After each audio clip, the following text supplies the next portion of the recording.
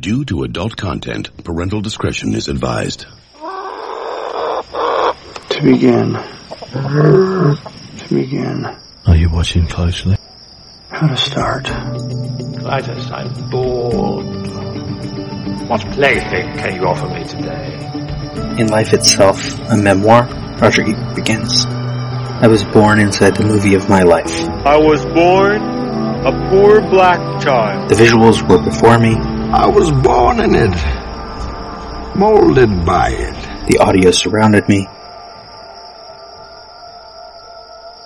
The plot unfolded inevitably, but not necessarily. I don't remember how I got into the movie, but it continues to entertain me. At first, the frames flicker without connection. We all are born with a certain package. We are who we are. Where we were born, who we were born as, how we were raised. We're kind of stuck inside that person. And the purpose of civilization and growth is to be able to reach out and empathize a little bit with other people. And for me, the movies are like a machine that generates empathy. It lets you understand a little bit more about different hopes, aspirations, dreams, and fears. It helps us to identify with the people who are sharing this journey with us.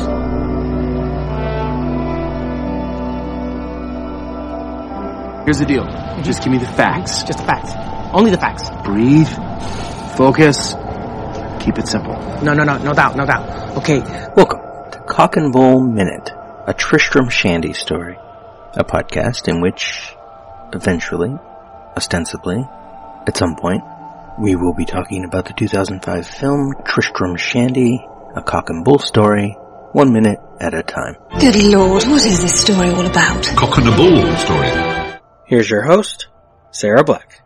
We're here to talk about Group 6, Birdman versus Synecdoche, New York. I'm Robert, host of Life is a Playlist. And I'm Sarah, host of this podcast, Cock and Bull, also host of Annihilation Minute, The Room Minute, Mandy Sucks Minute, and some other things. And together we do Pump Up the Minute, running 3 days a week right now. Go with listen. I guess Birdman we'll start with. Full title, Birdman, or The Unexpected Virtue of Ignorance, which is, I forget the year now. Movie directed and written by Alejandro Inarritu. And it's 2014. 2014, thank you. You're welcome. He did have a co-writer, and now I forgot the name. It was something Italian. But we don't care about co-writers, do we? Well, in terms of these two movies, I think everyone considers this very much an Inarritu film. I mean, we tend to favor directors anyway, and this is, Synecdoche is Kaufman's first time directing his script, so that's definitely a Kaufman film, because he's doing both parts. So in these two films, we have two theater directors going through midlife crises, both who say they want to put their real selves into something. Yeah. The difference there, just in that little bit of premise, is that Regan in Birdman is not a theater director. That's part of the problem, is that he's trying to be a theater director, writer, and star when all he's been is a film actor. Played by Michael Keaton, and essentially playing a sort of version of himself, because he used to play Birdman in popular films, and Michael Keaton used to play Batman in popular films. He didn't do the third one, and in this he did do the third one, but he didn't do the fourth one, I think, because he didn't do Birdman 4. And then his career's kind of fallen down since.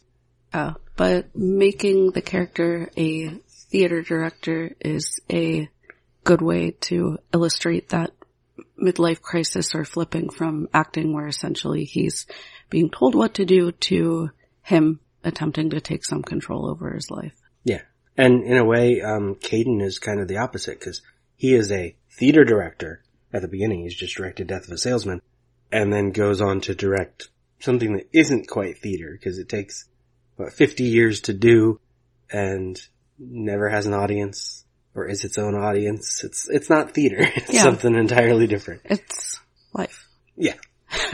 So in the beginning of Birdman, we have the visuals of the black and red letters appearing. Oh yeah, to the drum beats. Yeah. Which is a cool way to start the drum beats, but is also a similar concept, just visually as the drum beats. Just that appearance. I don't know how to explain that exactly, but it just kind of like a keystroke or a drum beat. They have a similar type of They're all energy fleeting and temporary. Yeah. The term that just came to mind was a flash in the pan sort of thing, like that brief bit of fame where you almost were something and then you weren't. And Riggins sort of trying for that, and depends on how you interpret the ending. Failing spectacularly, or succeeding while possibly dying. Who knows? Well, we could guess. Yeah, and that would also connect well with Synecdoche. I think of all of my enthusiastic nodding does not record on audio. Yeah, I think of all your pairings. These two films fit thematically very well together. Yeah, there's a bunch of the pairings. Some people who listened to that episode where I made the 36 pairs or the 18 pairs. Some of them were just like, oh, I guess that has to go there. Like Punch Drunk Love and Halloween just kind of ended up together because there was nothing that matched either of them. And then this was one of the ones where it was like, yeah, those two go together. Yeah. Because, they're about, as you said, men in midlife crisis trying to create something and end up being also about the process of the creation of themselves. So the films, which Charlie Kaufman things tend to be a lot. I think we were just talking about that yesterday, that he tends to make films that take place mostly or entirely inside someone's head. Yeah. Let us know if you'd like to see a Charlie Kaufman collection of movies by minute, because it would just be so much fun to spend that much time in characters' heads. But yeah, we were talking about that yesterday, and being John Malkovich and Anomalisa, and I'm thinking of Ending Things, and of course Synecdoche, and Eternal Sunshine, of course. They're all essentially a look inside. So my thought for Synecdoche, to being John Malkovich would be one Malkovich at a time. Mm-hmm. So every time we see a new Malkovich, it's a new episode. Yeah. Which would be a lot of episodes for that one restaurant scene, but that's okay. Synecdoche, New York would be, I was thinking, one extra at a time. Oh wow. That would be a lot of episodes too. Doesn't he have 50 million people in there? 13 million. Yeah. 13 million people. So once we're in his theater thing, it's gonna get a little crazy. Actually, even at Death of a Salesman, that audience is made up of extras. Exactly. Yeah. They're gonna do like a 100 episode stretch just about Death of a Salesman. Yeah. That's fine. I could do that. My English degree will come in handy there. Essentially, we'll do Death of a Salesman minute and go backward. And I don't know what the other ones were. Adaptation. It can't be one deranged internal rant at a time because that's the whole movie. Or it's just one really, really long. Yeah. So we have Death of a Salesman in Synecdoche, but we have the Raymond Carver story that's been adapted strangely into a play. Yes. Very strangely adapted. The story is just them having that conversation at the table. So before we get into Raymond Carver a little bit though, we should talk about how they go from the percussionistic letters appearing on the screen and drumbeat to him floating above the blanket. Yeah. It's contrasting. The hitting versus the floating. I don't know. Oh yeah, because it gets very quiet. As a visual, it implies like meditation, like magical realism immediately. Yeah, which then cuts to... And we hear a voice from nowhere, because Birdman talks to Is that him. what I call the angry voice? Because it flips between the drum beat and then the angry voice. What? Yeah. In the script, it's just man, but it's Birdman. Yeah. Talking to him. Because he used to be Birdman. And I think maybe you'll remember this better, because you tend to remember visuals better. I think it's on the mirror in the dressing room. I don't remember what it's written on, but it says, a thing is a thing, not what is said of the thing. Yes, it's on the mirror. Yeah. And so already they're establishing existentialism as a theme, which there are, not to discredit these two films, which are both great, but there are a lot of films that are the white 40-something male existentialist in midlife crisis. Oh, yeah. Yeah. So... that part of these films is not original. Yeah. Yeah. The way these films are is original, but that particular concept or idea in filmmaking, certainly not original. But this existentialist idea in finding the inherent truth in something, which there's also a counter argument to that later on in the film. He says a thing is a thing, not what is said of the thing, but then later, I don't remember the exact quotes, but they're discussing how the only thing that really matters about the play is how people, and especially how the critics, will view it. Which means, I don't know, it seems counter to a thing is a thing what is not. Now I'm tripping over this line, not what is said of the thing. Yeah, them saying it is what is said of the thing. Yeah. So it's like the play is the one exception. Yeah. So we not only have this existentialist idea, we also have an argument about, we're supposed to think about whether that's true or not. I don't know what you have in your notes. I don't have any notes other than some screen caps from the screenplays and the short story. But that just made me think about objects in Birdman. Like how certain objects matter to specific scenes, like the gun when he doesn't have it, or his daughter's toilet paper roll, and those little specks on each one. Yes. Which represent people, right? Yeah. Those 13 million extras from Synecdoche. And yeah, the joint that he finds and assumes is hers. You know, there's objects that mean different, even the card that says, like, the thing is not a thing, or his Birdman poster that the crew gave him as a gift, but all it does is bother him that it's there. It seems more that they're arguing the opposite. It is what is said of the thing. But that is his internal struggle, because he's been told and is treated like he's Birdman all of these years, even when he goes out. That's all people want. Yeah, they want photos with him. Yeah, with Birdman. And so he's struggling to find that identity. Who is he? Does he have some inherent identity? Or is he what others have ascribed to him?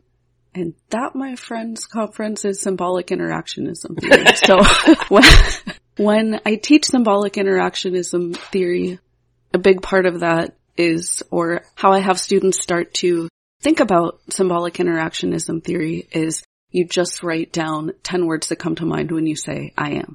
And then you flip that and you say, you can either, well, usually the way that I do this is to say, think of the person closest to you. And then once you have the image of that person in your mind, you say, that person thinks I am, and you write down the 10 words that come to mind. And you can do a couple of things with this. One, you see how many noun type versus adjective type words you have. So if when you say I am, you're saying like I am a teacher, I am a friend, I am a daughter, then it indicates that you're defining yourself a lot by your relationships, which isn't an inherently bad thing. It's just that's the way that your brain is That's how processed. labels work often. Yes. Too. But if you're saying I am and using adjectives, I am strong, I am a basket case, I am whatever it is that you're saying, then you're ascribing not feelings exactly, I can't think of the word that.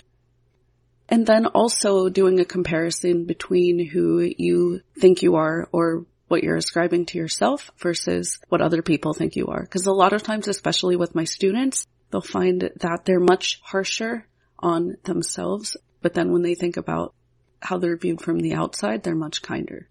Like, they might think that they're angry or a procrastinator or a terrible student or whatever, but the person who loves them thinks they're amazing. And it just has you shift your thinking, and but also just about how our identities are formed and how we continue to negotiate and renegotiate those identities through the people that we're in relationship with. And I think this film talks about that a lot. Do you think you're more beautiful than you say? Yeah. Yeah.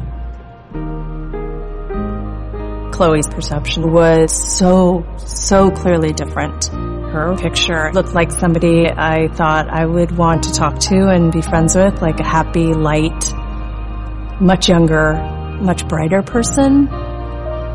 It's troubling. I should be more grateful of my natural beauty.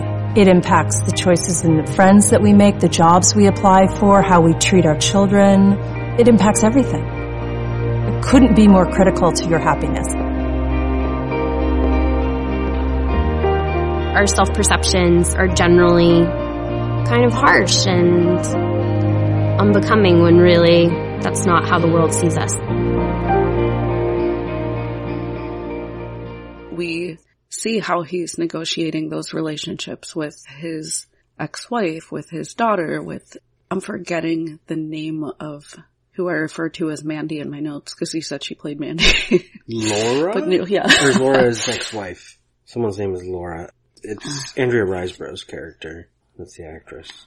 Laura. Yeah. And I was thinking even in his scene later with the critic herself in terms of negotiating identity, because she says that a washed up celebrity like him has no business even trying to direct a play. Yeah. She's gonna what does she say? She's gonna destroy his play? Yes. Well, she hasn't even seen it yet. Yeah. So. Well, there's something I noticed last night reading the Carver story in the things like when he has that line. Oh my god, what's the actual Carver? It's one of my screen caps. And Raymond Carver's story is what we talk about when we talk about love. Yeah. I'm the wrong person to ask. I didn't even know the man. I heard his name mentioned in passing. I wouldn't know. You'd have to know the particulars. But I think what you're saying is that love is an absolute. That's the direct line from the story that he is repeating each sentence, and Mike comes in and convinces him to change it. When this is a Raymond Carver adaptation of a story that's not that long, needs all that dialogue to work.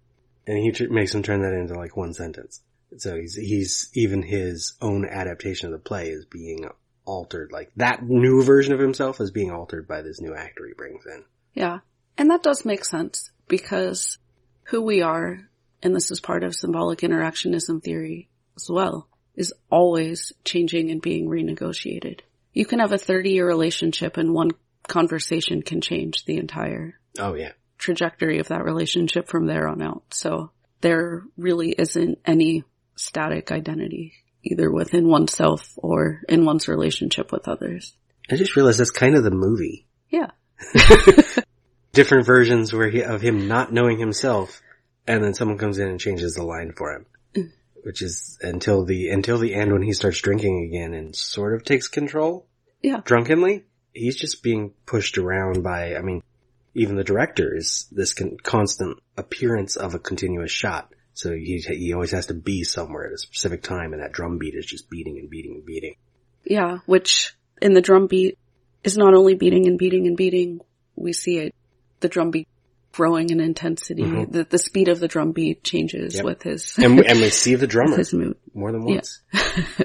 And that is also true. Outside forces are a huge part of directing even when we're trying to direct and control our own lives. Mm-hmm. Take with COVID.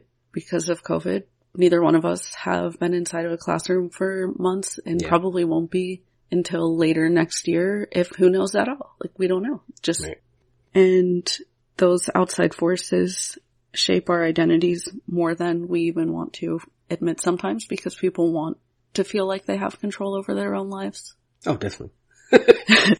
So about this story, though, what we talk about when we talk about love, for those who might not know, because I didn't even know, I read some Raymond Carver as a college student, but we never read this story in particular. But it's a very dark story where they're discussing whether a woman, Terry's husband who abused her, loved her, and whether love constitutes, or whether abuse can constitute love. And also if people move on after love, and if love is only a memory because people move on, was it ever love in the first place? And at the end of the story, Mel, I think, is... No, that's one of the things in the story. Well, Mel is in the story. No, Mel is in the story. Yes, Mel. And Mel in the play, it's not Mel at the end. No. Yeah, in the play, it's not Mel at the end, but in the story, it's Mel at the end. And Mel dissociates and hears everyone's hearts beating very loud, which is another percussionistic, for tone here. And he says all the conversation just becomes human noise. I could hear my heart beating. I could hear everyone's heart. I could hear the human noise we sat there making. Not one of us moving. Not even when the room went dark. And then that's the end of the story. It's very abrupt, too. Yes. Especially in the copy I had, it was literally turn the page to that sentence. I'm like, did it skip a page? Because it just went from them still talking to, oh, okay, it's over. And life is kind of like that, too. Drugs are like that, too.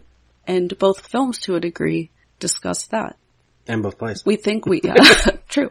We think that we have all the time in the world. We know that we're mortal, but at the same time, we don't really live our day-to-day lives as if we are, because if we did, that would probably make those of us, especially who are prone to, I know craziness isn't a great ableist word, as somebody who is, maybe I can claim it, I don't know, but it's like crazy. Who suffer from mental health issues.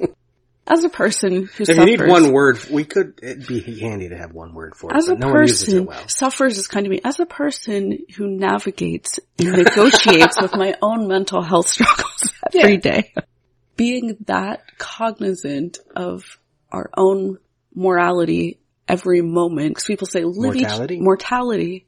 Wow, that was a Freudian slip. We won't go down that rabbit hole right now, but if we're confronted by our own mortality every single day, that would make it that much more difficult to function. So it's like this thing that's always there. We know that time is finite. We know that there will be an abrupt end, and all endings are abrupt. People talk about this when they talk about death, where people say, oh, well, they were sick for 20 years, or they were sick for, this extended length of time. So you had time to negotiate and process it. But all death, I would argue, is abrupt. Even if the person had been sick for a long time, even if you knew, or it was just old age and you knew that death is coming, it's still abrupt. Now when I edit this, I'm going to be trying to figure out what movie or TV show that line was where the person's like, yeah, he went very quickly, and they're like, he had cancer for 8 years. And like, yeah, but right at the end, it was very abrupt. Yes, that's true though. I think it's a sitcom, which is going to make it even harder to find. Oh man. It's a shame about Ed. Oh, it was. Yeah, it was really a shame. It goes so suddenly like that. He's dying for years. Sure, but the end was very, very sudden. He was in intensive care for 8 weeks. Yeah, but I mean the very end, when he actually died, that was extremely sudden. Now, we can get more into it next time, because we're coming up on the end of this episode. But I like where that's going, because like people are defining each other by the other characters, and the one who sort of doesn't, in Birdman at least, Mike, is an asshole the whole time. Because he just says and does whatever he wants and tells other people what to do. He defines other people around him. Even though he's, as he tells Regan's daughter, Sam, the only thing that's real for him is when he's playing character. So even for him, he's got that same sort of crisis going on. He's figured out how to navigate it in a horrible way. That's useful, isn't it? Anything else you need to get in under the wire for this first episode? No, I did want to talk about Mike for a bit, but we can save that for the next episode. Okay. So you want to tell the audience where they can hear more of you? Oh, well, we did this at the top of the broadcast. Yes. They can hear me at Annihilation Minute. Okay, so I'm actually the host of Life as a Playlist, my podcast where I tell life stories and provide social commentary on current events. 2 songs, 2 top 40 Billboard hits at a time. And you can follow me on all my social media pages. As you said at the beginning of this, I am the host of, well, actually you didn't list them all. I feel like trying. Let's see. Michael Myers Minute, Dave Made a Minute, The Room Minute, Mandy Sucks Minute. I'm forgetting one. 2 Minutes About Time, and then currently Cock and Bull and Annihilation Minute, and Pump Up the Volume. Pump Up the Minute, which we do together, and others in the future. You can see links to all of those things at lemmingdrops.com. Thank you for listening. This has been Cock and Bull Minute, a Tristram Shandy story. Follow us on Twitter and Instagram at cockbullminute. Find more content at lemmingdrops.com. Wait a minute, Doc. Are you telling me that you built a time machine? Out of a Mandalorian. Why would you create such an abomination? This is the weapon of the coward. It's a past stuff that dreams are made of. Cut. That's a wrap. It's over, Johnny. It's over! Nothing is over! Nothing! You still here? You just don't turn it off! It's over. Go home. Go.